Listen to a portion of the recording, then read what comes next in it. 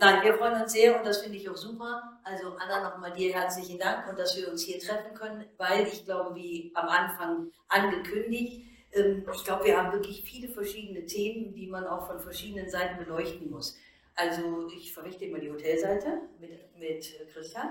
Aber klar, wir haben Partner, mit den Partnern möchten wir Geschäfte machen. Die Frage ist, wie in Zukunft, auf was müssen wir ein Augenmerk legen, wie kann uns Technologie unterstützen und das sind alles Sachen, die wir heute klären wollen. Und ich musste mir ein paar Notizen machen, wie Frank eben. Und ich wollte auch mit Frank nochmal anfangen. Frank ist ja mein internationaler Spion. Also wenn ich sitze hier in Deutschland und Frank reist ja dauernd Singapur, USA, you name it. Also deshalb wollte ich dich mal fragen, und zwar haben wir gelesen, World Travel Tourism Council hat die Pandemie ja für beendet erklärt. Und uns würde einfach interessieren, wo sich Märkte hin entwickeln. Ich meine, wie du sagst, ich bin in den USA, ich bin in Singapur, wie entwickeln sich Märkte dort? Und wenn du das jetzt siehst, so Incoming Deutschland, wie wird sich das auf uns, also auf uns als, wir haben hier die Hotels, wie wird sich das auf uns auswirken? Ja, also ich bin da sehr zuversichtlich, ich habe das heute Morgen schon mal gesagt, also was ganz toll geholfen hat, ist natürlich, dass CDC ihre Regulierungen verändert hat. Bis vor kurzem war es ja so, dass wenn man aus Europa nach Amerika eingereist ist, dass man ja nochmal Tests gebraucht hat. Ja? Und das hat natürlich den ausreisenden Amerikaner nicht dazu veranlasst, dann zu kommen. Wenn man dann mit Kindern reist oder wenn man geschäftlich unterwegs ist, dann kann man vielleicht nicht mehr zurück nach Amerika. Das ist ein bisschen hinderlich. Ja.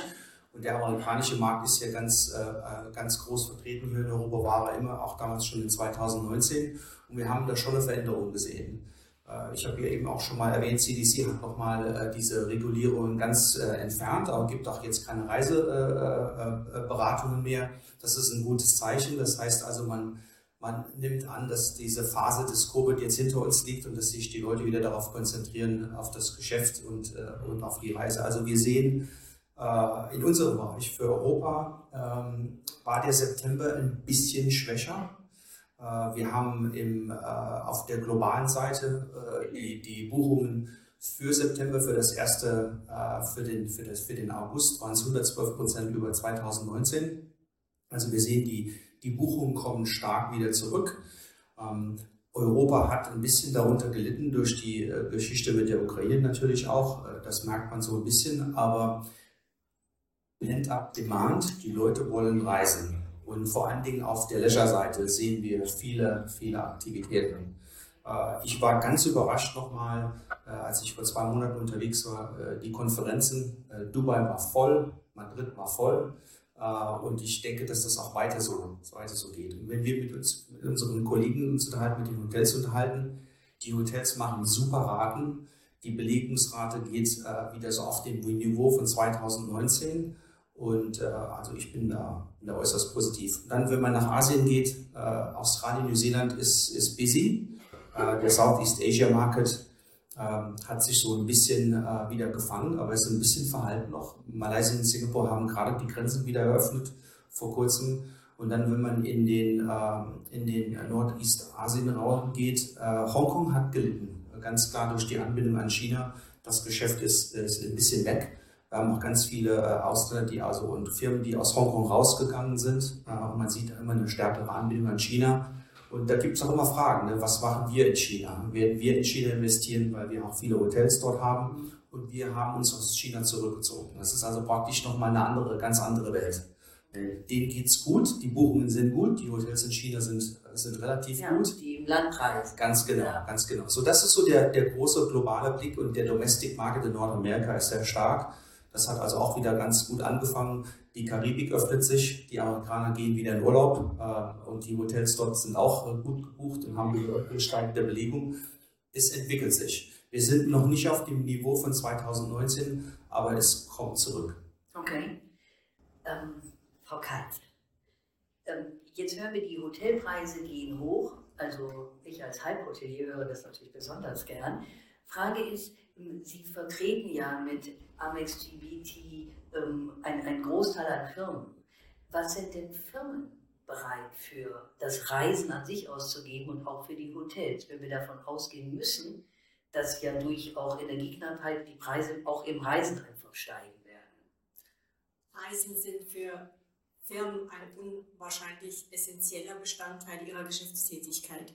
Das darf man nicht unterschätzen. Sie haben eben so schön gesagt, Menschen wollen reisen. Für den Geschäftsreisenden würde ich eher sagen, Mitarbeiter vom Ingenieur, der die Maschine wartet, bis hin zur Geschäftsleitung müssen reisen. Also langfristig ist es nicht haltbar mit Homeoffice, also nur zu Hause bleiben.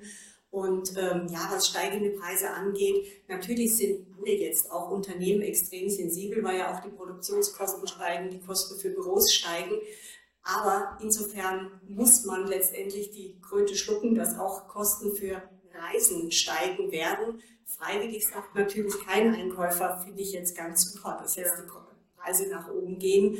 Letztendlich wichtig ist immer the purpose of trip, ne? Aber wenn der Grund der Reise vorhanden ist, und da kann man bei Geschäftsreisen sagen, dass das überwiegend auf alle Reisen zutrifft, muss ich auch die höheren Preise akzeptieren. Also man versucht natürlich das Beste aus der Situation zu machen, zu verhandeln. Wir stehen im Consulting immer so ein bisschen dazwischen, versuchen den Einkäufer schon im Vorfeld zu sagen, es gibt keine Savings auf Year-over-Year-Vergleich, das wird diesmal einfach nicht passieren. Aber denk mal über Cost Avoidance nach. Also sieh mal die andere Dimension, was passiert, wenn du gar nicht verhandelst. Also das kann nur schlimmer werden. Und ich denke auch, dass, auch wenn das keiner gern sagt, im Unternehmensbereich eine Akzeptanz für höhere Preise da ist, weil man auch versteht, warum die Preise nach oben gehen. Okay, aber das sind ja schon mal Good News. Das heißt noch nicht, dass man das alles so umsetzen kann, aber ich glaube, dass eine Verhandlungsbasis oder eine Gesprächsbereitschaft da ist. Und ich glaube, die Hotellerie wird das einfach brauchen. Das ist der Punkt. Ich halte das für extrem wichtig, dass man auch in der Verhandlung miteinander spricht und ein gegenseitiges Verständnis entwickelt, warum auf Hotelseite die Kosten steigen, für die Einkäufer, die es vielleicht noch nicht verstanden haben, und auch umgekehrt in der Hotellerie einfach zu sagen, was sind die Parameter, wo können Sie entgegenkommen mit Amenities, was können Sie vielleicht inkludieren in die Corporate-Rate, aber so dass man trotzdem das Gefühl hat, es ist eine Win-Win-Situation für beide Parteien. Cool. Ich bleibe jetzt mal im Veranstalter-Business. Andreas, wir kennen uns ja durch deine verschiedenen Positionen bei Veranstaltern. Jetzt bist du beim ADAC. Ich habe jetzt mal das nachgelesen, ich mache mich immer sehr schlau. Pass auf. Also 176 Geschäftsstellen. Wenn du jetzt als Spezialist Veranstalter dorthin gehst, was habt ihr mit Reisen vor? Also die ADAC Reisevertrieb GmbH, wo ich Geschäftsführer bin, hat verschiedene Aufgaben. Das eine ist die künftige Führung dieser Reiseeinheiten innerhalb des ADAC, innerhalb dieser 176 Geschäftsstellen. Davon sind rund 155 Reisebüros auch inkludiert. Das ist eine Aufgabe. Die zweite Aufgabe ist das Thema Mitgliederreisen. Das sind speziell konfigurierte Reisen für die rund 22 Millionen ADAC-Mitglieder. Das ist also nicht eben Schwerpunkt erdgebunden, kam eben das Thema, sondern das sind auch sehr stark Europareisen, Fernreisen auch sehr stark. Das eben entsprechend zu koordinieren, das ist unsere Aufgabe. Und daneben haben wir Webseitenthematiken, adacreisen.de, das ist die Online-Welt, Online-Vertrieb von Reisen. Und was neu ist, ist eben das Thema Franchise. Wir bauen gerade ein Franchise-System auf, sowohl im Leisure-Bereich als auch im Business-Travel-Bereich.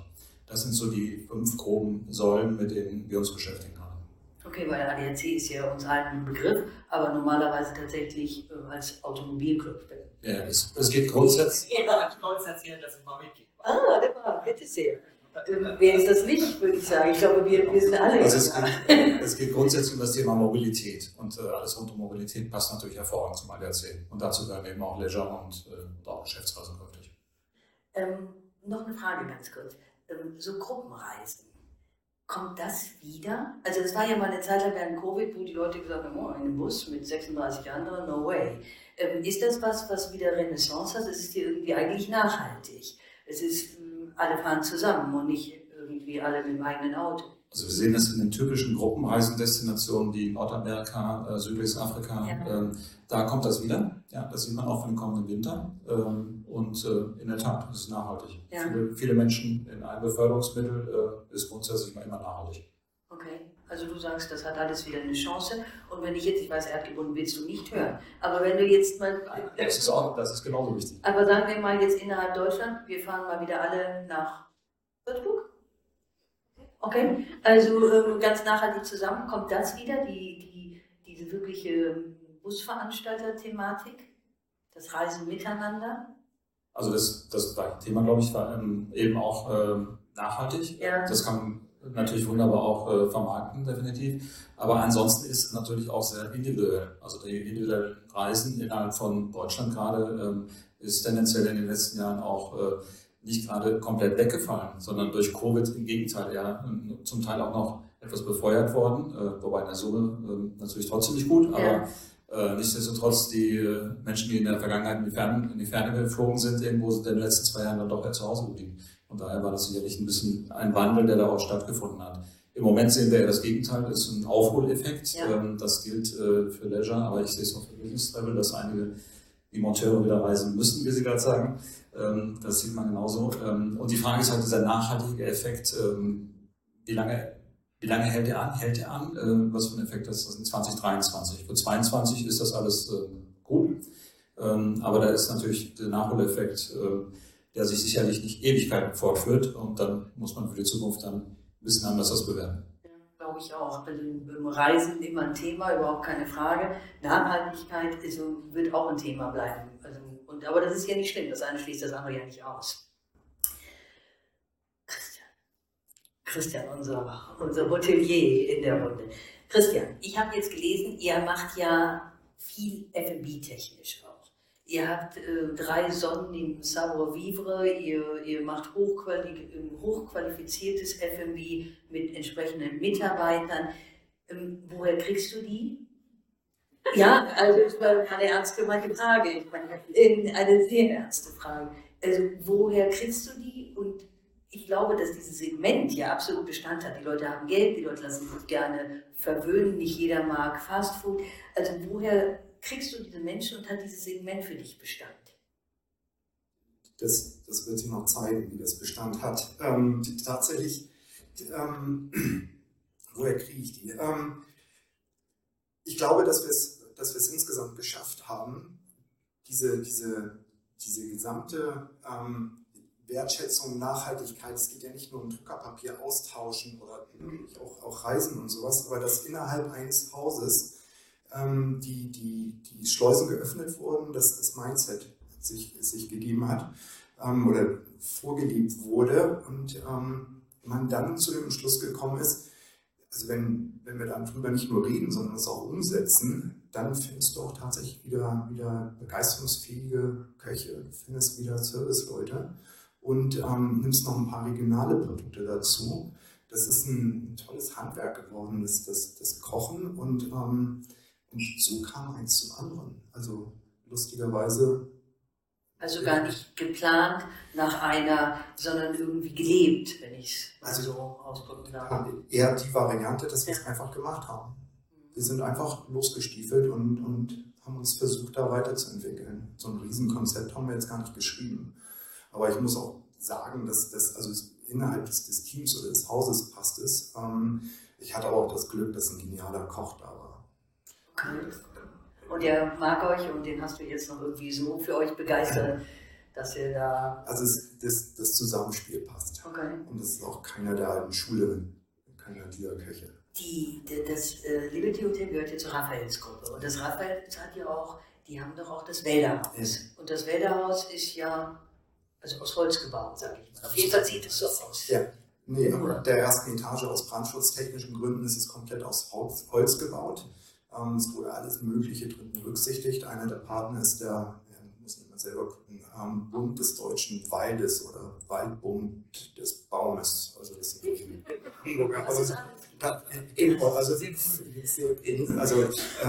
nein, aber da hat man sich schon mal rangemacht und auch dort einfach gesagt, ja, versuchen das.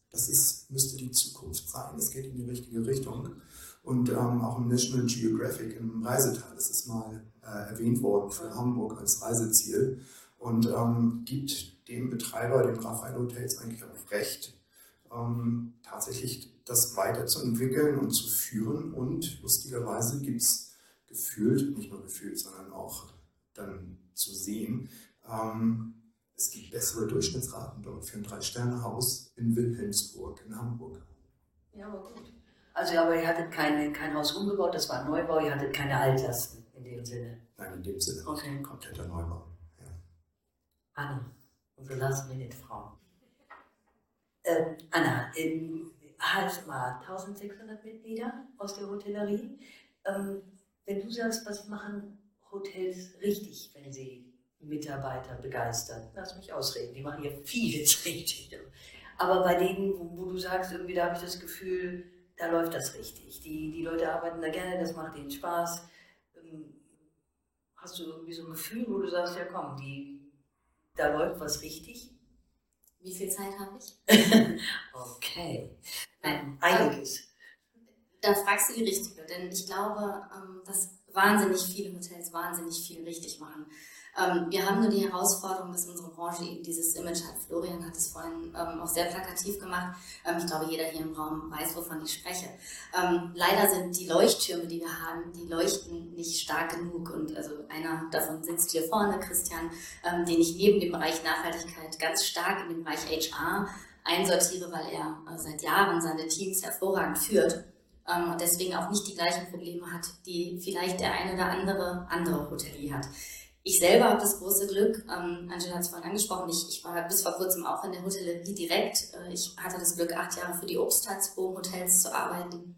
Der eine oder andere kennt den Markennamen vielleicht nicht, aber Bodo Jansen sagt demjenigen dann vielleicht etwas. Bodo Jansen ist bekannt für seine sehr wertschätzende Führung. Und ich glaube, neben natürlich irgendwelchen Grundstock-Dingen, die wir brauchen, da gehört eine ordentliche Bezahlung und auch ordentliche Arbeitszeiten. Und da rede ich jetzt nicht davon, dass man nicht mehr nachts arbeiten darf, sondern dass man die gewisse Stundenanzahl arbeitet, gehört einfach der Punkt der Wertschätzung dazu. Und ich glaube, dass wir das eigentlich sehr, sehr gut können, weil wir gerade auch unseren Gästen sehr, sehr viel Wertschätzung sehr oft gegenüberbringen. Wir vergessen das nur manchmal, wenn wir uns vom Gast abwenden und uns um den Mitarbeiter kümmern, in Anführungsstrichen. Das heißt, ich sehe ein Riesenpotenzial darin, dass jeder einfach so ein bisschen menschlicher wird, was leider auch durch die Pandemie und die Situation, in der wir uns befunden haben oder vielleicht auch immer noch befinden oder wieder befinden werden, forciert wurde oder wird. Aber ich glaube, wir müssen da so ein bisschen mehr an uns selber denken und auch uns selber reflektieren und führen, um unsere Teams ordentlich zu führen. Denn dann müssen wir gar nicht so viel weit draußen suchen, weil die Leute, die jetzt in der Hotellerie sind und die das immer noch sind, ich glaube, die finden uns eigentlich ziemlich geil und wir müssen nur das Parkett vielleicht nochmal einmal neu, was sagt man, Bohnen, fegen, bereiten. Ja, aber good point. Also denke ich auch. Frank, Messen. Ich bin mal zurück im Business. Weil ich glaube, alles, was wir für Mitarbeiter tun, für auch Nachhaltigkeit, muss irgendwie finanziert werden. Also wir müssen Geld verdienen. Punkt. So ist das. Zukunft der Messen. Ich glaube, Hightech war jetzt im Juni oder so. War das ein voller Erfolg? Oder? War ein großer Erfolg für uns. Es war schön, dass wir also mal wieder raus waren, ganz klar. Dallas? Ja, Dallas. Und nächstes Jahr ist es in Toronto.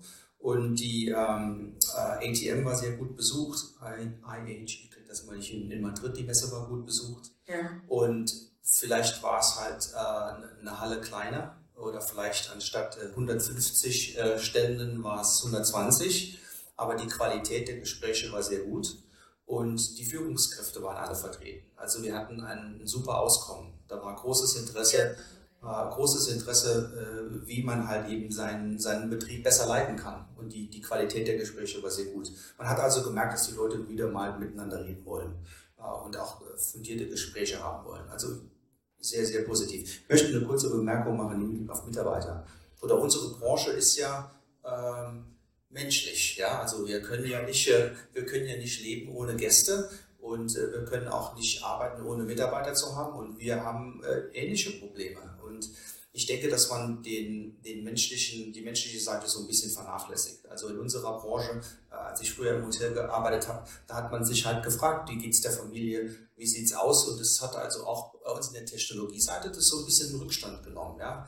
Und das kommt wieder ganz stark zurück. Also wir erwarten, dass unsere Führungskräfte sich ein bisschen mehr involvieren und auch die Mitarbeiter kümmern und auch dafür Verständnis haben, wenn mal was schief geht. Ja? Man hat halt mal ein Problem, die Tochter muss halt mal später in die Schule oder es ist mal jemand krank und dann muss man halt auch mehr Flexibilität zeigen. Und ich habe gemerkt, also speziell bei unserer Branche, das ist unglaublich, was das ausmacht. Working from anywhere. Ja, also wir haben unsere ganze Umstellung gemacht. Also Leute können überall arbeiten. Es ist nicht mehr so, dass du im Büro sein musst. Ich denke mal, die Branche denkt da so ein bisschen um. Arbeitszeiten, die Stunden, Bezahlung, die Benefits, die man so hat. Ich glaube, ich habe sich viel getan. Artikel gelesen in der Frankfurter am Sonntag. Ich lese nur einmal die Woche Zeitung, aber dafür ganz intensiv alles. Die ist auch so teuer geworden mittlerweile. Also man müsste wirklich alles raus. Da stand ein Artikel drin zum Homeoffice und ganz interessant war, dass man im Homeoffice unabgelenkt, weil du keinen Weg zur Arbeit hast, nicht mal in der Kaffeepause mit irgendjemandem reden kannst, eigentlich viel mehr arbeitest, dass die Chancen zu einem Burnout noch viel höher sind. Wer hätte das gedacht? Also ich nicht, ich war ganz erstaunt. Ja? Also ich glaube, der Austausch im Büro, ich meine, Working from Anywhere finde ich klasse. Trotzdem glaube ich, sind wir irgendwie, also gerade weil wir Hotellerie sind und Menschen und Travel Trade, dass wir irgendwie den Austausch miteinander, den halte ich für extrem wichtig. Und ich muss auch sagen, also diese 2,5 Jahre da irgendwie, der ist im Homeoffice und der ist nicht da, erstmal konnte ich mir das nie merken, das ist schon schwierig. Und dann, mir fehlte auch dieser, welche Ideen hat wer, dass man gemeinsam als Team ja sehr viel erreicht. Also das finde ich irgendwie irre. Und wir sind ja relativ weit, finde ich, mit flexiblen Arbeitszeiten, selbst in unserer Branche.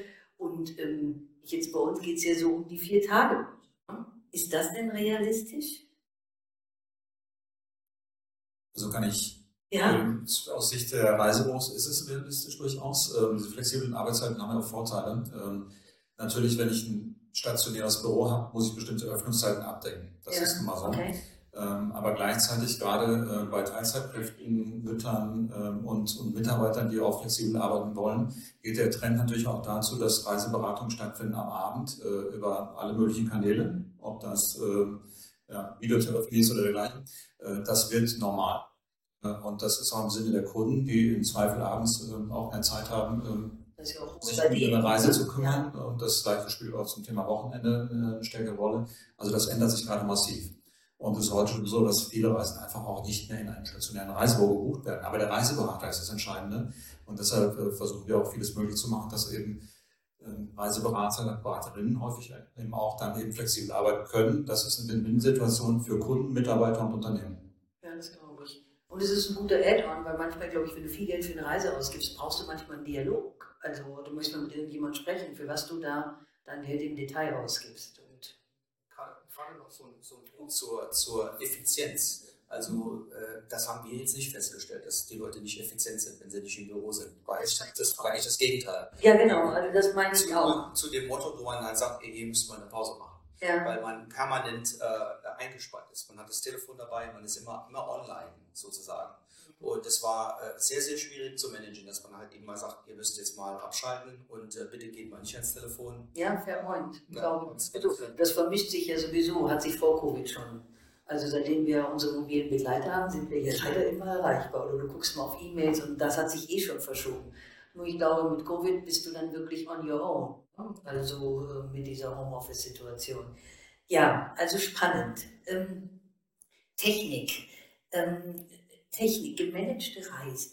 Also hat ja eigentlich mit Technik nichts zu tun. Aber ja, also gemanagte Reisen im Sinne von, sie machen ja auch das Travel Management für unheimlich viele Firmen, für große Unternehmen. Wie wichtig ist jetzt nach Covid mit anderen Unsicherheiten so eine gemanagte Reise wieder geworden? Mehr denn je. Also mehr denn je, zum einen, weil diese Unsicherheiten eben da sind und Geschäftsreisen ja viel mehr sind, wie nur die Reise von A nach B zu organisieren. Einmal haben wir die Sicht des Unternehmens, da gehören natürlich ganz viele Reports und Daten dazu und natürlich auch Sicherheit. Die Daten müssen die Reisebuchungen müssen weitergeleitet werden zu Sicherheitsanbietern wie ISOS und Ähnlichen. Aber natürlich auch, was wir alle darunter gelitten haben, Sie auch, aber primär ausgelöst auch durch die Störungen im Flugbetrieb. Wenn etwas dazwischen kommt und die Wahrscheinlichkeit, dass etwas dazwischen kommt, ist nach wie vor so hoch wie nie. Also auch die Deutsche Bahn ist wesentlich unzuverlässiger geworden. Mehr als 50% der Züge kommen nicht pünktlich an. Im Flugbereich, wenn man Flughafen Frankfurt, Amsterdam, London sich anschaut, also das schlägt ja alles bei uns dann auf. Dann erwarten Reisende schnelle Hilfe. Und auch wenn wir vieles über Apps digital, also Digitalisierung ist enorm wichtig, aber wenn ich wirklich gestrandet bin, will ich mit jemandem sprechen, weil dann stehe ich am Flughafen mit Hunderten von Menschen in einer Halle, komme nirgends an den Schaltern. Wenn ich überhaupt an den Schalter komme, ist die Ansprechpartnerin genervt und hilft mir auch nicht weiter. Also wir haben gemerkt, dass gerade in den Krisenzeiten extrem hohe Callvolumen da sind und wir auch Dinge, die über digitale Medien reinkommen, wie über unsere GBT Mobile App, wir zum Beispiel künstliche Intelligenz nutzen, um die Agenten im Hintergrund intelligent zu steuern und frei zu schaufeln, damit sie diesen Anruf, der in dem Fall ein Notfall ist, schnell entgegennehmen können. Okay, also künstliche Intelligenz, Chatfunktionen sind bei Ihnen im Einsatz, aber wenn es brenzlig wird, dann geht da jemand tatsächlich. Genau. Und aus all diesen Gründen, denke ich, ist Managed Travel nach wie vor sehr wichtig. Also wir sehen auch einen großen Trend, dass auch kleinere Betriebe, die viel vielleicht weniger strukturiert in der Vergangenheit vorgenommen haben, vielleicht teilweise über kleinere Reisebüros gebucht haben, viel über Assistentinnen, Sekretärinnen mittlerweile sagen, die Nummer ist mir zu heiß geworden, also das kann ich meiner Assistentin nicht mehr zumuten, dass die, wenn es dann schief geht, einfach nachts noch erreichbar ist. Also da geht eindeutig der Trend schon zu professioneller Unterstützung. Da sprechen Sie, Anna, aus der Seele, weil Hotellerie und künstliche Intelligenz und Chatfunktionen? Oder möchtest du lieber im Hotel sein, wo auch Menschen sind? Ich tue mich mit jeglicher Form von Pauschalisierung schwer und auch für mich persönlich. Ich mag tatsächlich beides. Und zum einen fasziniert mich diese Remote-Hotel-Geschichte. Also wir selber haben da ein Riesenprojekt zugemacht und haben das Remote-Hotel der Zukunft aufgezeichnet, was es in Teilen schon gibt, in kleineren Versionen. Und das finde ich toll, weil wir hatten vorhin irgendwie, ich glaube, du hattest es gesagt, keiner hat mehr Lust, eine halbe Stunde auf den Check-in oder Check-out zu warten.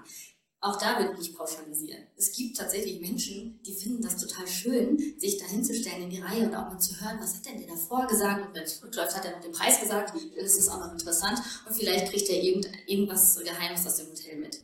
So. Aber ich persönlich habe auch keine Lust auf lange Warteschlangen. Nichtsdestotrotz, ich habe auch kein Problem damit, online einzuchecken. Aber ich würde niemals in meinem Leben in ein Hotel kommen, wo nachts niemand ist. Das ist für mich die Hölle. Also in einem fremden Haus, ohne dass da jemand anders ist, der gegebenenfalls ein bisschen auf mich aufpasst, oh Gott, das wäre total schrecklich. Aber das ist für mich persönlich und ich stehe auch total auf dieses Grand Hotel. Also ich liebe es, in Hotels zu kommen, wo viele Mitarbeiter sind. Wenn dann, also ich gebe zu, das passiert selten, aber wenn dann noch jemand mein Auto wegfahren würde, dann würde ich denken, oh, geil. Aber ich muss auch sagen, ich habe auch in dieser Hotellerie gelernt. Deswegen finde ich das so toll. Das mag wieder jedem Einzelnen anders gehen. Aber, und das ist, glaube ich, geht jedem so, wenn er kurzfristig Informationen haben möchte, in jeglicher Form, dann möchte er die kurzfristig haben. Und da möchte er auf gar keinen Fall warten, weder am Telefon noch in einer Warteschlange stehend. Und wir sind dazu in der Lage. Also wir haben so viele Anbieter auf dem Markt, die ganz, ganz tolle Lösungen anbieten. Manches ist ganz einfach, also manches ist ein Frage-Antwort-System. Ja, da reagiert der Bot eben auf das Wort Spa und haut alle Informationen zum Spa raus und mir ist gegebenenfalls geholfen. In anderen Formen, wenn wir von Reservation Bots reden, da sieht das deutlich komplexer aus, aber es geht eben auch und das vor allem, und das finde ich wieder so auf der Mitarbeiterseite, viel wichtiger als auf der Gastseite, der Mitarbeiter wird befreit von dieser Monkey Work. Ja, wie oft sagt denn ein Mitarbeiter morgens Frühstück gibt es von 6:30 Uhr bis 10 Uhr, die Aufzüge sind? Das sagt er leider aber auch so. Und das ist das wirkliche Problem. Ja, das verstehe. Aber ich verstehe jeden Mitarbeiter, der das so sagt. Weil er könnte sich auch schuld dahin stellen. Und es wäre doch viel schöner, wenn er andere Dinge erzählen könnte, die zum Beispiel heute hier in Frankfurt los sind. So, wir sprechen, könnte ich jetzt 2 Stunden drüber sprechen. Ja. Aber um auf deine Frage zurückzukommen, ja, natürlich KI, Chats, alles. Wir haben alles im Einsatz in den Hotels und das ist toll. Es muss nur auch richtig gepflegt werden. Es muss auch betreut werden, weil der glaubt, dass das Ding sich von alleine mit Informationen füllt. Der kann auch geschlafen. Das heißt, wir brauchen den Mitarbeiter gegebenenfalls anders qualifiziert als noch vor ein paar Jahren. Und wie Frank gesagt hat, ich glaube ja immer, dass ich auch eine spezifische Antwort möchte. Weißt du, wenn ich dann, klar, ich erfahre alles über den Spa, aber eigentlich möchte ich ja vielleicht nur in die Sauna oder ich möchte, das fände ich dann, wenn es umso spezifischer es ist, ich glaube, umso höher ist deine Chance, dort wirklich einen Verkauf zu machen. Also ich glaube, die Technik ist dafür ja bereit eigentlich, oder Frank? Genau, ganz bestimmt. Es ist halt Alles so unterschiedlich. Ja, in Asien gibt es WhatsApp, da kann gar keiner mehr E-Mails machen oder telefonieren. Da wird den ganzen Tag nur noch WhatsApp geschrieben und der Gast ruft auch nicht mehr den Frontdesk an. Der kommt im Zimmer an und sagt, ich brauche ein Handtuch und dann schickt er eine WhatsApp und 5 Minuten später ist das Handtuch da. Amerika kennt nicht WhatsApp. Also die wollen damit nichts zu tun haben. Das ist halt so ein bisschen unterschiedlich, wo man aufwächst, mit was man aufwächst und wie man halt eben kommuniziert. Die Möglichkeiten sind da. Und ich denke, dass wir eine Chance haben in der Hotelbranche, Services anzubieten, die auf den jeweiligen zugeschnitten sind. Wenn jemand eine WhatsApp schicken möchte und möchte nicht kommunizieren, dann sollten wir das ermöglichen. Wenn jemand gerne mit einer Person reden möchte, dann sollten wir das ermöglichen. Und das ist eigentlich nicht so schwer, right? weil wenn du People, Process and Tools, es gibt nur die 3 Dinge, wenn man die 3 Dinge richtig macht, dann hat man auch Erfolg. Das geht darum, wenn der Mitarbeiter am Empfang gut trainiert ist und wenn er die richtigen Tools zur Verfügung hat, dann auch. Oder es gibt vielleicht eine Information oder wie auch immer, es kommt halt darum und dann kann das Einchecken auch angenehm sein und dann kann der Mitarbeiter auch weniger belastet sein. Wenn er aber nicht gut trainiert ist, wenn man sich nicht gut um ihn kümmert, wenn man keine schöne Uniform hat oder wenn man halt eben auch nicht dafür sorgt, dass es ein gutes Essen gibt, dann kann man sich vorstellen, dass man nicht so motiviert ist, wenn man dann hinter den Tresen steht. Ja? Und ich finde, das ist also die persönliche Seite, muss dann da mehr in den Vordergrund stellen. Ich glaube, da weißt du bestimmt ganz gut von deinem Hotel mit Sicherheit. Wir treffen genau damit diese 3 Säulen, die auch Florian aufgebaut hat. Ökonomie, Ökologie und das Soziale. Wir nehmen, also dann erledigt sich vielleicht auch diese 4-Tage-Woche dann, weil es eigentlich, für mich war es eher eine Flucht oder was machen wir oder wir müssen was machen. Wir sind hilflos und Hilflosigkeit, das war jetzt wirklich keine tolle Auszeichnung von uns in der Hotellerie. Aber was ich meine ist, dass wir das mit Digitalisierung, mit Technologie ermöglichen, diejenigen abzuholen, die kurz mal einchecken möchten, fertig aus und gar nichts mehr brauchen. Wir ermöglichen dann dadurch wieder mehr Freiheit für den Mitarbeiter, dass er sich um Monkey Business dann nicht unbedingt kümmern muss, sondern er kann dann wieder richtig informieren, er kann das Haus zeigen, er kann schwärmen vom Restaurant. In dem Moment, ja, leider ist es dann die Buchung nicht über euch gekommen, sondern bei uns direkt am Tresen. Ich schon, Sie muss sprechen. Und dadurch werden wir dann auch wieder wirtschaftlich erfolgreicher. Ja, ich war jetzt in so einem Industrieforum, da ging es eben Daten. Daten ist ja das Gold unseres Jahrhunderts, ist ja auch nicht neu, aber eben diese spezifischen Daten. Und da war so ein Amazon-Meeting, wo so ein Clean Data Room an, wo du da deine eigenen Daten eigentlich oder die Daten deiner Kunden kaufst und die dann kombinieren kannst, zum Beispiel mit Flug. Ist das sowas, dass man zum Beispiel eine Reise anbieten kann, die dann passgenau ist, weil ich weiß, wo war der Gast, was interessiert den Gast, was könnte ihn morgen interessieren? Ja, das ist übrigens wichtig. Also in den CRM-Systemen sind natürlich die Daten der Kunden, Bestandskunden natürlich enthalten. Die Frage ist, was man daraus macht, weil ganz häufig ist natürlich das Thema persönliche Ansprache ist für mich auch ein Thema Kundenbindung ganz stark. Ja.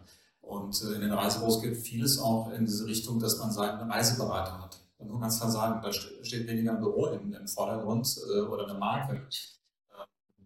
Marke spielt auch eine Rolle, das ist ganz klar, aber der persönliche Reiseberater, der zur Verfügung steht, ist enorm wichtig dabei. Und deshalb ist das für mich auch immer eine Kombination zwischen künstliche Intelligenz, Daten. Natürlich ist es gut, wenn ich mir dann aufrufen kann und ich genau sehe schon, was hat der Kunde denn schon mal gebucht oder was sind seine Interessen. Aber trotzdem ist es dann, der persönliche Aspekt spielt da sehr stark rein. Okay.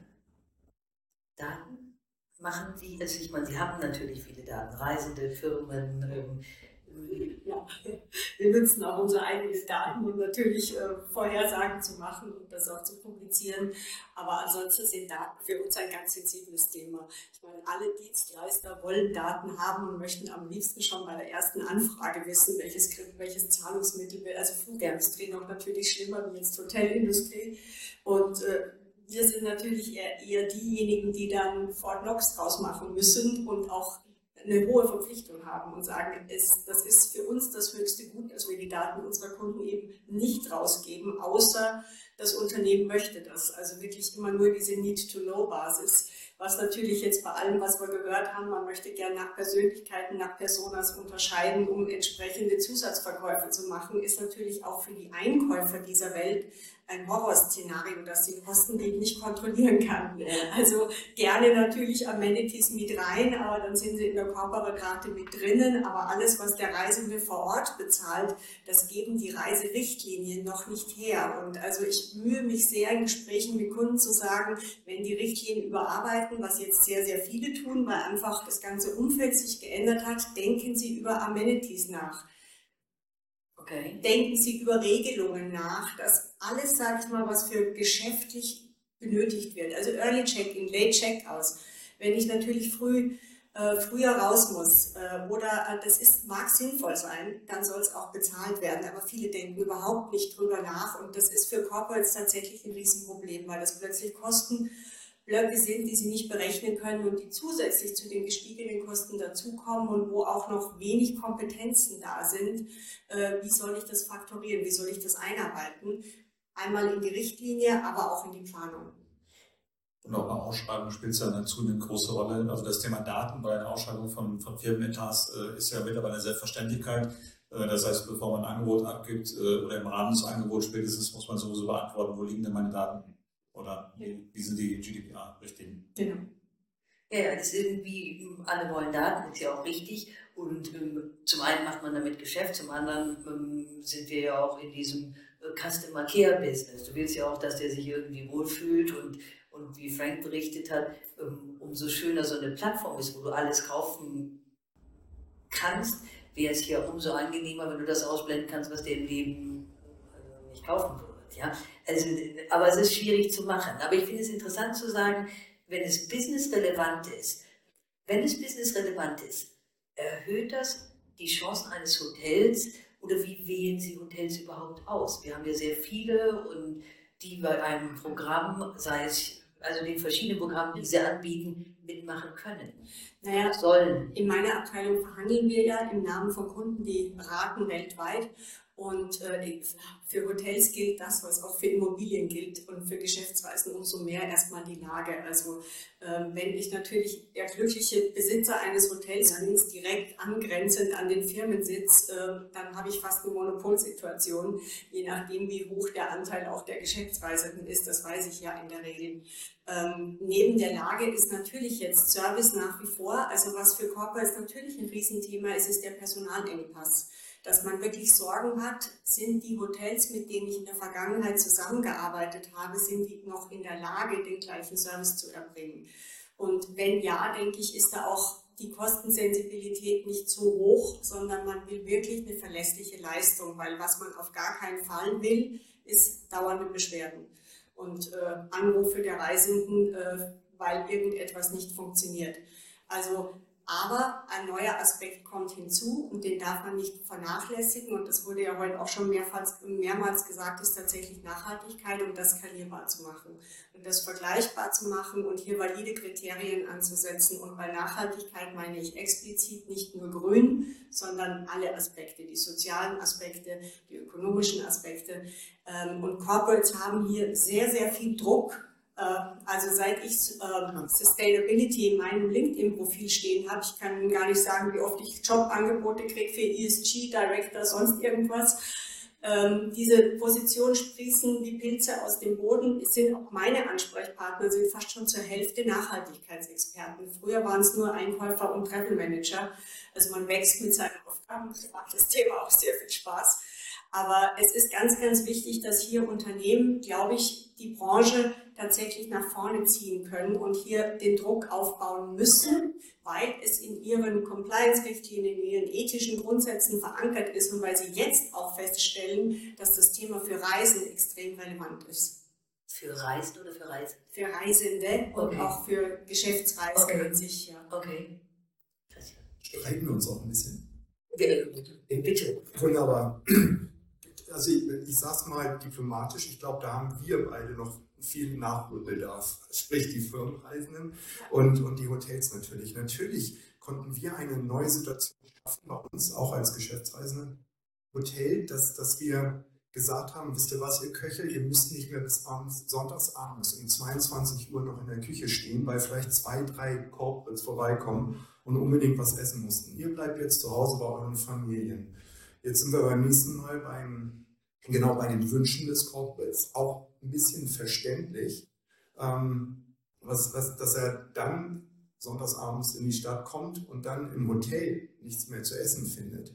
Da muss man sich halt anders organisieren. Ne? Also da muss man dann zusammenarbeiten. Es muss mehr die Möglichkeit geben. Also ich habe selten gesehen, dass wir die Möglichkeit, das heißt in meiner Theorie so Frühanreise, dann kann man dann 50 Euro mehr oder so, auch früher eine viele Themen, ne? Dass man das mit bezahlen kann, wenn man früher anreist oder Late Checkout und all sowas. Das wird eigentlich dann in den AFPs dann gleich wieder rausgestrichen und dann verliert man den Pitch und dann kann man sich es eigentlich auch sparen.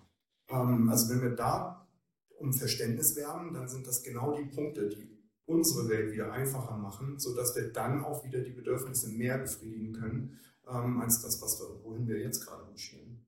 Also einmal die Zusatzkosten haben sich das ist noch nicht bei allen Verkäufern angekommen. Da gebe ich Ihnen recht. Also da versuchen wir, sie zu unterstützen jetzt als Vermittler und einfach zu sagen, nur also für mehr Leistung muss man auch bereit sein, mehr zu bezahlen. Ich muss mich in einem korrigieren, Sie haben extra Reisende gefragt. Die Sicht der Corporates, was Nachhaltigkeit und was auch die sozialen Arbeitszeiten und so weiter angeht, ist, glaube ich, bei den Unternehmen sehr stark in den Vordergrund gerückt, aber noch nicht bei allen Reisenden angekommen. Da gebe ich Ihnen absolut recht. Und ich hatte gerade letzte Woche ein Gespräch mit einem Hotel in Düsseldorf und auch mit der Firma. Wir saßen zu dritt am Tisch im Hotel und da hat das Hotel auch gesagt, wir tun wirklich alles für Ihre Reise. Wir haben auch ein paar Geschichten über genau diese Anspruchshaltung erzählt. Ne? Warum gibt es denn um 10 Uhr abends nichts mehr zu essen oder warum kann ich jetzt nicht früher einchecken? Ich bin doch schon um 8 Uhr morgens da. Das muss doch irgendwie möglich sein bei dem Umsatz, den wir hier hinterlassen. Und da muss ich sagen, zum Glück hat der Einkauf das wirklich unterstützt und gesagt, nennen Sie mir die Reisenden, ich spreche mit der Abteilung, hier muss sich etwas ändern. Aber das Glück hat man nicht immer, dass man alle Parteien zusammenbringt und dann auch das Verständnis auf Corporate-Seite hat, zu sagen, ne, Kommunikation und auch Verständnis auf allen Ebenen. Es wird mehr in die Berichterstattung dann auch Einfluss nehmen. Ne? Lieferkettengesetz, dann haben wir verschiedene Scopes, die zu berücksichtigen sind. Also da kommt auch richtig was Spannendes, auch in dem Fall hinzu.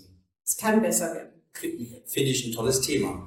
In Asien gibt es eine Nudelsuppe am Empfang, da kann man sich eine Nudelpot holen, da gibt es den Kettle im Zimmer und dann hat man eine Suppe. Das mögen alle, da gibt es keine Probleme. In Amerika gibt es eine Fast Box, da gibt es am Empfang eine kleine Kühltruhe, da kann man sich Essen nehmen. Die Welt ist so verschieden und die Ansprüche sind so verschieden.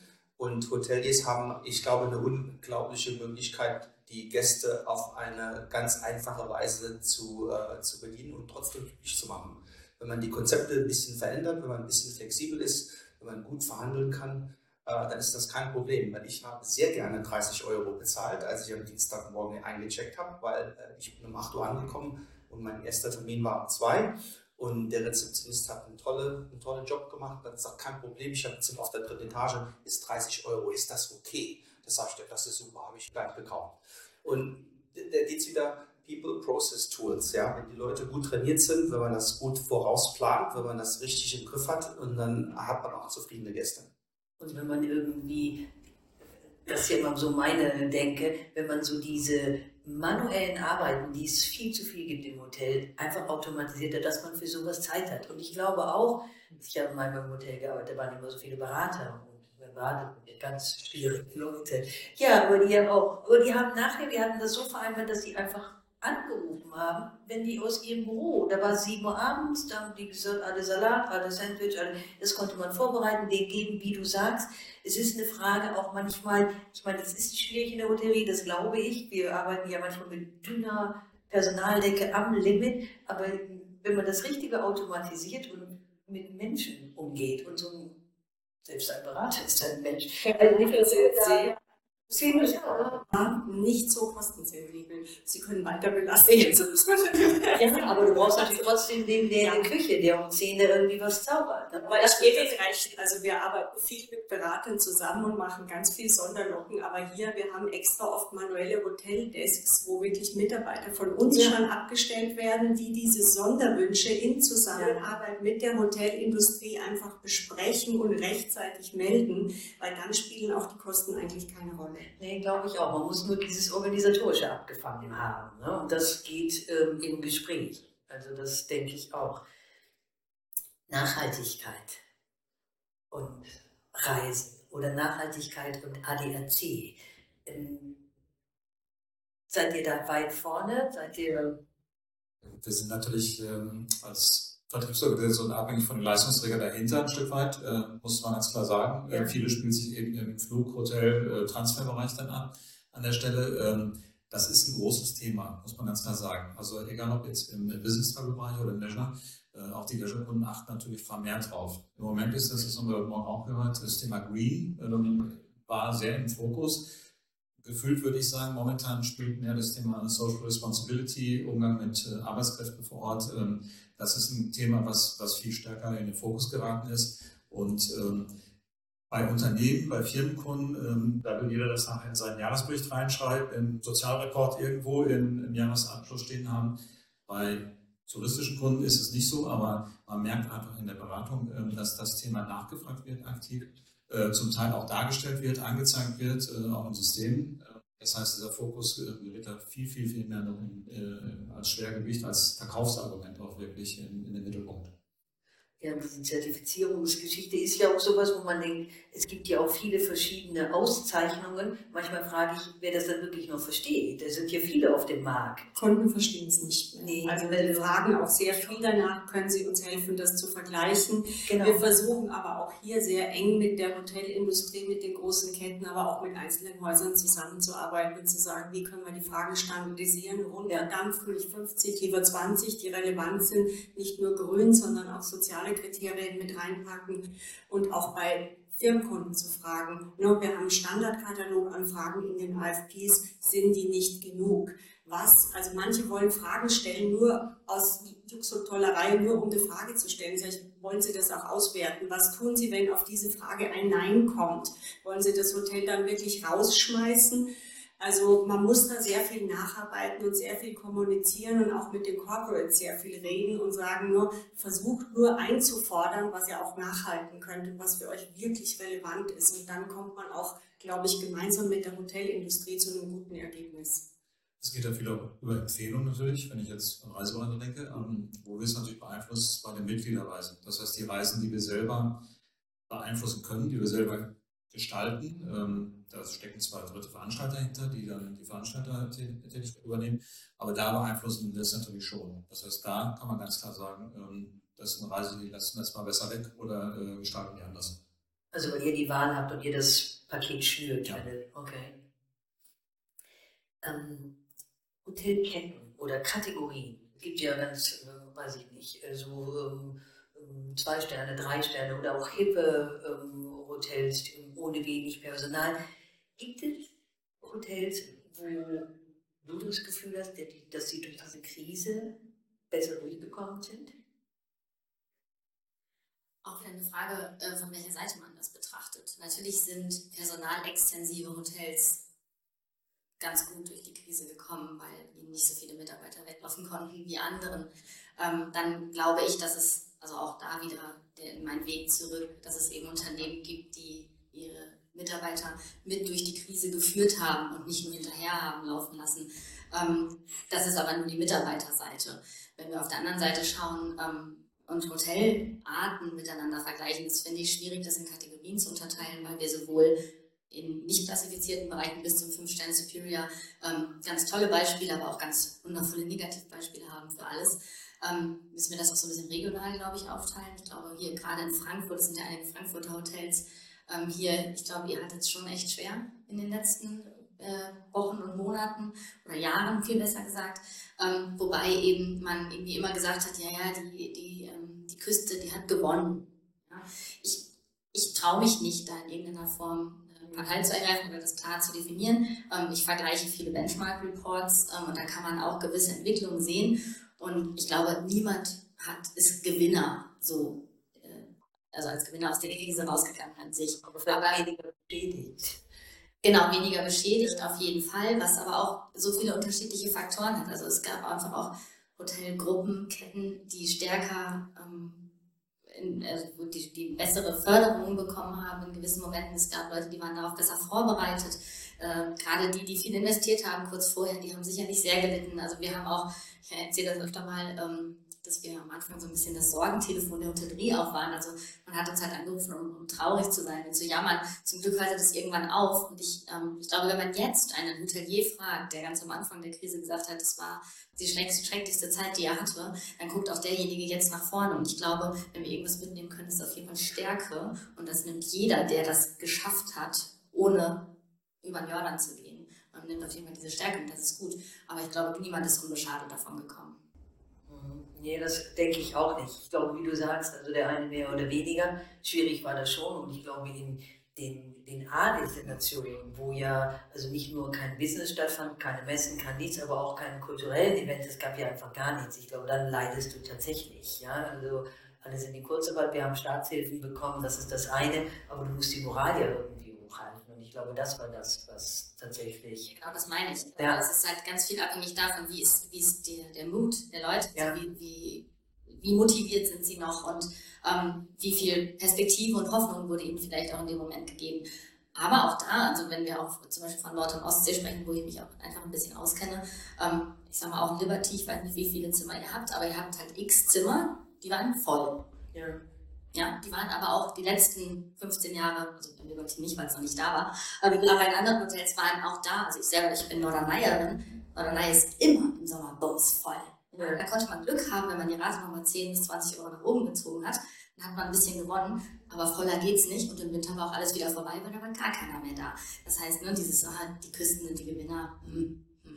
Nee, ich glaube, ich war in dem Sommer, diese Rocky Road 2021, ich glaube, da hat man, also ich muss ehrlich sagen, ich gehörte ja auch zu den Leuten, die gedacht haben, ja, dann gehst du mal 2020 nicht auf die ITB, im Sommer ist das vorbei. Ich sage das sehr ungern, ich werde fast rot, aber es war tatsächlich so, der kann ja nicht so wild werden, aber siehe da, es wurde viel wilder, als wir das jemals vorgestellt haben. Also ich glaube, das macht schon was mit Menschen. Automatisierung, Christian, Revenue Management, macht ihr irgendwas?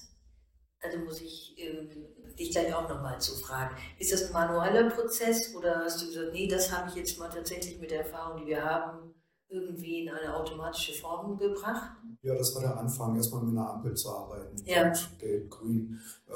Nee, wir haben auch gestoppt in der Zentrale, haben das in der Zentrale von uns 8 Häusern in Hamburg, haben da einen Profi reingeholt und sind jetzt dran, natürlich den nächsten Schritt der Technik zu implementieren, sprechen auch mit einigen, damit es da einfach weiter vorangeht, ganz klar. Okay. War bei euch auch ein Thema HSMA, ne? Ja, aber auch weit vor der Krise natürlich. Ne? Ja. Das Thema Revenue Management, ich muss immer darüber lachen, also Ampel ist ja schon für manche die Kür, sage Ja. ich mal. Ja, also ich spreche immer noch mit Hotels, die mir sagen, ja, wir haben einen Saisonpreis. Und dann denke ich, okay, das ist Wahnsinn, dass es das wirklich noch gibt. Zumal es ja eben die technische Unterstützung gibt und vor allem auch die Menschen, die richtig Bock haben, sich in dem Bereich weiterzuentwickeln. Und die Weiterentwicklungsmöglichkeiten im Revenue Management und Distribution sind unendlich. Das brauche ich euch nicht erzählen. Und wenn man jemandem, der zahlenaffin ist, ein Revenue Management System an die Hand gibt, dann denkt er auch nicht erst wegrationalisiert, sondern denkt er, geil, jetzt kann ich mein ganzes Wissen da rein projizieren und jetzt holen wir es mal richtig raus. Und das, ja, also ich kenne mittlerweile Gott sei Dank nicht mehr so viele, die ihr Revenue Management noch manuell machen, sondern die zum Glück voll automatisieren. Und ja, ich meine, der nächste Schritt geht ja, oder was heißt der nächste Schritt? In vielen Ketten auch schon gang und gäbe ist das Total Revenue Management. Und ich glaube, das ist so unsere nächste Baustelle, auch verbandseitig, da im Mais-Segment, aber auch im reinen F&B-Segment anzusetzen, was wir vorhin auch gesehen haben, mit der Rufbarkeit von gewissen Leistungen, die eben auch auf tagesaktuellen Preisen natürlich ergibt werden. Genau, das ist total wichtig und das ist total cool und das macht auch Spaß.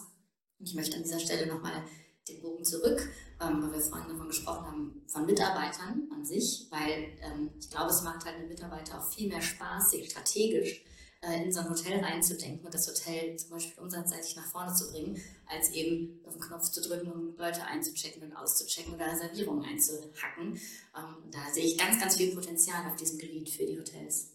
Ja, ich glaube, technisch könnte man noch viel mehr Sachen abbilden. Manchmal hemmt uns ja auch so ein bisschen die Politik, gerade diese Meldeschein-Geschichte. Ne? Ich bin gestern in dieses große Hotel gegenüber eingecheckt. Da haben wir uns ein bisschen unterhalten, Online-Check-In. Da hat gesagt, ja, das machen wir, wenn wir die Leute gut kennen. Dazu gehörte ich nicht. Dann dürfen die online einchecken und dann laufen die hoch und holen sich die Signatur. Da denkst du, don't believe it, ja. Also das ist ja wie, da ist Deutschland, glaube ich, auch anders als USA. Wir sind da so ein bisschen, also Daten ist sowieso ein großes Thema. Bin ich wirklich da und welche Daten gebe ich wohin? Ich glaube, da ist Amerika ein bisschen mutiger. Darf ich das sagen? Was so das Hat auch viel mit den Regularien. Ja. Oh, wüsste ich. Hat ja auch viel damit zu tun. Ich meine, manchmal ist das halt eben erfordert. In Indien ist es so, da kann man also gar nicht einspielen ohne die Unterschrift, weil es eben die Staat oder der Staat halt eben verlangt. Ist unterschiedlich. Ich wollte noch mal so einen Kommentar machen über Revenue Management. Das war ja ganz schlimm über die letzten 2 Jahre. Die Revenue Management Firmen haben ja richtig gelitten, weil wenn man ja zurückguckt, da gibt es ja nichts, was man zurückgucken kann, was man das vergleichen konnte. Und deswegen die ganzen Statistiken oder Models waren darauf aufgebaut, dass man einen großen Teil historisch bewertet, dass man dann auch natürlich auch nach vorne schaut und dann eine Annahme zu machen, okay, wie werden denn meine Zimmer gebucht? Das hat sich auch ein bisschen verändert. Wir sind der Meinung, dass die Zukunft in Revenue Management liegt in Predictive Analysis, also dass man also viele Datenpunkte mit einnimmt. Die Historie ist weniger relevant, aber dass man auch das Verhalten der Konsumer mit einbezieht und dann halt eben durch diese verschiedenen Datenpunkte einen Preis bestimmt. Revenue Management ist auch so kompliziert geworden, dass man auch einen Analysten braucht, also einen Analyst braucht, um das halt eben gut zu bedienen. Und manchmal wollen die Leute halt sich damit nicht auseinandersetzen. Wir sind der Meinung, dass im Revenue Management Bereich es gibt verschiedene Anwender, verschiedene Personas. Ja? Also einmal ist es vielleicht ein Analyst, der das machen kann für eine große Hotelkette, für ein kleines Hotel oder ein Independent Hotel oder für eine kleinere Gruppe. Der Hoteldirektor will verschiedene Daten haben in einem bestimmten Zusammenhang, vielleicht der Verkäufer oder der Front Office Mitarbeiter auch. Und dahingehend gibt es nicht viele Angebote, die das bedienen. Da gibt es auch eine Lücke. Und wir sind der Meinung, dass wenn man die Daten personengerecht bearbeitet, weil die Daten sind ja da und die anderen Datenpunkte mit einnimmt, kann man eine richtige Innovation betreiben im Hinblick auf Revenue Management. Und da werden wir auch mehr Innovation sehen, mit Sicherheit. Wir bilden auch wieder besser aus. Und ich muss an dieser Stelle mal kurz eine Lanze brechen für all die Revenue-Management-Systeme, oder ich sage mal zumindest die ich kenne, und was glaube ich auch die führenden sind, die durchaus, genau wie Hotellerie, kurz natürlich den einen oder anderen Fehler gemacht haben, indem sie auf Daten zurückgegriffen haben, die dann nicht mehr, die nicht bewertbar waren, aber dass sie sich vor allem sehr, sehr schnell gewandelt haben und der Hotellerie sehr, sehr schnell geholfen haben, indem sie ihre Prozesse eben umgestellt haben. Und ich muss auch sagen, ich spüre oder sehe immer diese Flexibilität an Datenpunkten und an Quellen, die jeder sich individuell eben zusammenstellen kann. Also dieses Gap sehe ich tatsächlich gar nicht momentan. Es ist eine Riesenlücke, aber mein Kollege Klaus Kohlmeier von Ideas hat sich das ja ganz gut gemeistert. Die haben jetzt ein tolles Programm zusammengestellt. Wir haben keine Revenue Management Offerings. Wir arbeiten also mit Partnern, Duetto, Ideas und anderen. Und die haben ein Programm zusammengestellt nach dem Motto. Die haben also ein ganz personenidentifiziertes, simples Revenue Management Modell zusammengestellt und das wird jetzt für große Hotelketten oder kleine Hotelketten mit rausgebracht. Und das ist auch gut, weil die Covid-Situation hat auch viel Innovation mitgebracht und hat auch viel nochmal in Frage gestellt, wie wir unsere Prozesse halt verändern müssen oder auch verbessern können. Also gibt es für mich ist das ein gutes Auskommen, aber der Bereich wird sich weiterhin verlängern. Und keiner will dafür bezahlen, aber alle wollen es haben. Also ich glaube auch, also Revenue Management, wie du sagst, die Hotellerie hat sich verändert, die Mitarbeiter haben sich auch verändert und ich glaube, das ist ja auch bei Ihnen so oder bei dir. Die Leute sind interessiert und irgendwie, was wollen die ja teilhaben an dem, was da passiert und was man vielleicht beeinflussen kann. Und wenn es dafür ein Tool gibt, finde ich das super, aber erst brauchst du eine Strategie, finde ich, ne? Bevor du da Ich habe immer gedacht, Rubbish out. Also, ja, aber dass man wirklich so, was will ich damit erreichen? Ne? Und ich glaube, wenn du das vermitteln kannst und wenn das auch ein Hotelmitarbeiter oder ein Reisender versteht, ich glaube, dann sind dank Technik keine Limits gesetzt. Vielleicht das Thema verlängert in Richtung Vertrieb, Hotelebene, sondern Vertriebsebene. Früher gab es dann Zeiten, wo Reisebüros irgendwelche Rabatte gegeben haben. Also wer das heute tut, kann seinen Laden gleich schließen. Sondern im Moment geht es eher darum, dass man sagt, okay, man nimmt ein Beratungsentgelt, Serviceentgelt, wie immer es genannt wird, spielt eigentlich keine Rolle, sondern dass die Kunden auch zunehmend bereit sind, für Beratung auch zu zahlen. Das ist ein Punkt, wo eben Reisebüros oder auch Tipsies in Einzelfällen zusätzliches Geld mit verdienen können. Und das Thema Mehrwertverkauf, das Gleiche, was sie in der Hotellerie machen, gilt natürlich auch in TMCs und Reisebüros. Kann ich noch etwas Zusätzliches dazu verkaufen, dass natürlich dann auch zusätzlicher Revenue entsteht. Also durchaus profitabel gestaltbar. Das Problem sind manchmal auch weniger die Kunden, sondern das Problem sind manchmal eher die Mitarbeiter, denen man einfach den Mut geben muss, zu sagen, mach das jetzt mal. Und wenn die dann Erfolg haben, das ist dann auch Selbstwertgefühl, damit schafft man auch Zufriedenheit in der Mitarbeiterschaft. Wir haben eine letzte Frage, eine Abschlussfrage. Es geht greifbar 23. Wo entwickeln wir uns hin? Wird das 22 toppen? Werden wir, also ich muss das ja unbedingt wissen, für mich ist das sehr überlebenswichtig. Ja? Also was sind so die Trends? Haben wir ein gutes Jahr? Wird das gehen, wo man sagt, ja komm, das läuft wieder, vergiss den Krieg, die Energiekrise, die teure Energie, das meintern wir? Bombenjahr. Okay, Frank, typisch, also great. 100%. Okay, also Geht nur noch um Jahr. Es geht um ein Jahr, geht nur nach oben, 100%.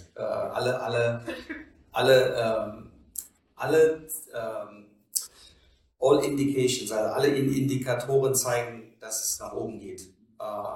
Es sollte mit dem Teufel zugehen, wenn wir wieder so einen kleinen Omikroni um die Ecke kriegen, dann sieht es natürlich anders aus. Das wollen wir mal nicht hoffen. Ja? Die Weltbevölkerung ist jetzt vacciniert, also das ist schon mal sehr gut. Die Resistenz zum Reisen ist da. Die Leute schütteln wieder Hände und drücken sich. Da ist also auch jeder ein bisschen lockerer. Man sieht das ein bisschen anders. Und die internationalen Länder haben dazu beigetragen, dass der Travel wieder aufgemacht wird. Und ich meine, das sind alle gute Indikatoren, die wir sehen. Die Hotelbetriebe, die Industrie ist am Reisen, Geschäfte werden gemacht. Also ich sehe das äußerst positiv. Unsere Planung für nächstes Jahr, wir haben große Umsatzsteigerungen für nächstes Jahr. das hören wir gern.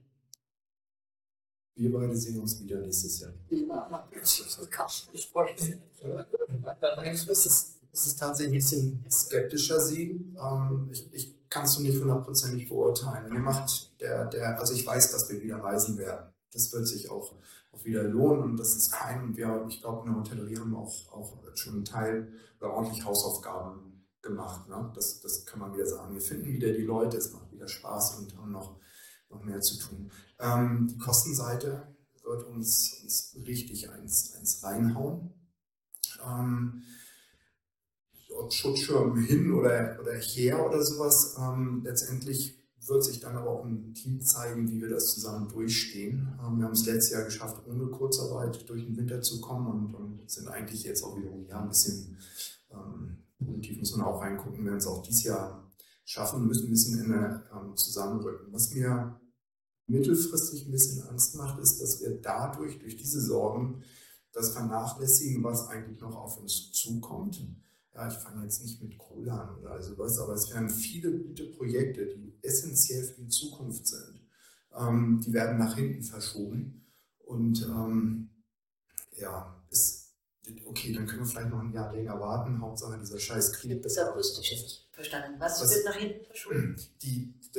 Alle Punkte Richtung Nachhaltigkeit, was wir jetzt schon angeschoben haben.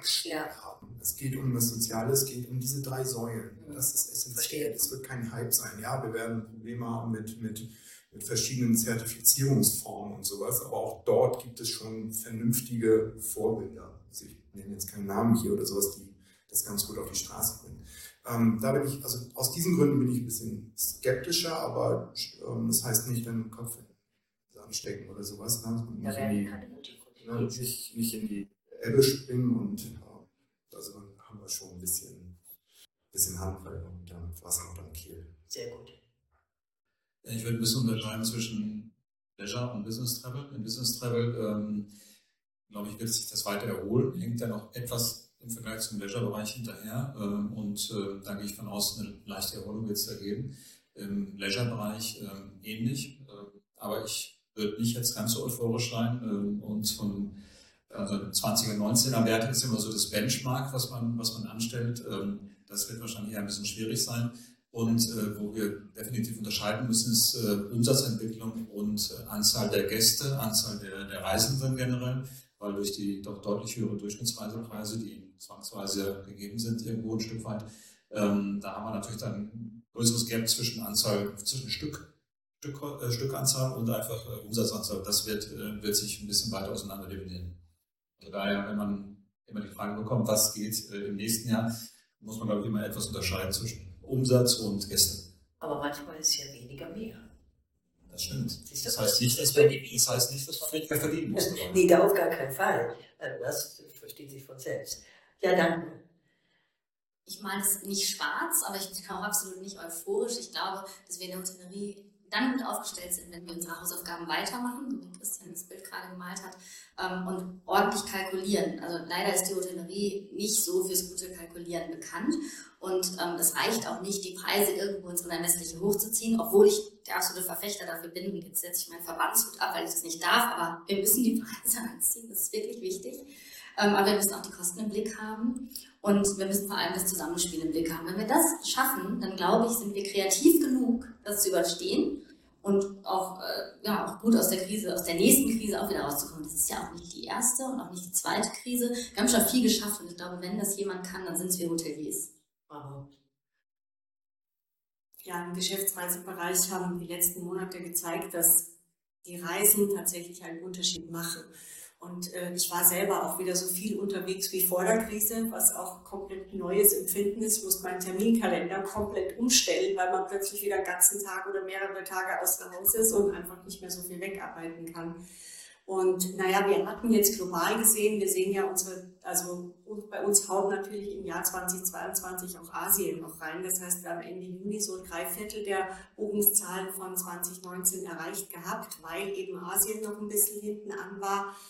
Wir sehen jetzt schon in Europa und Nordamerika eine sehr, sehr starke Erholung und in einzelnen Wochen, dass wir über 2019 Niveaus sind.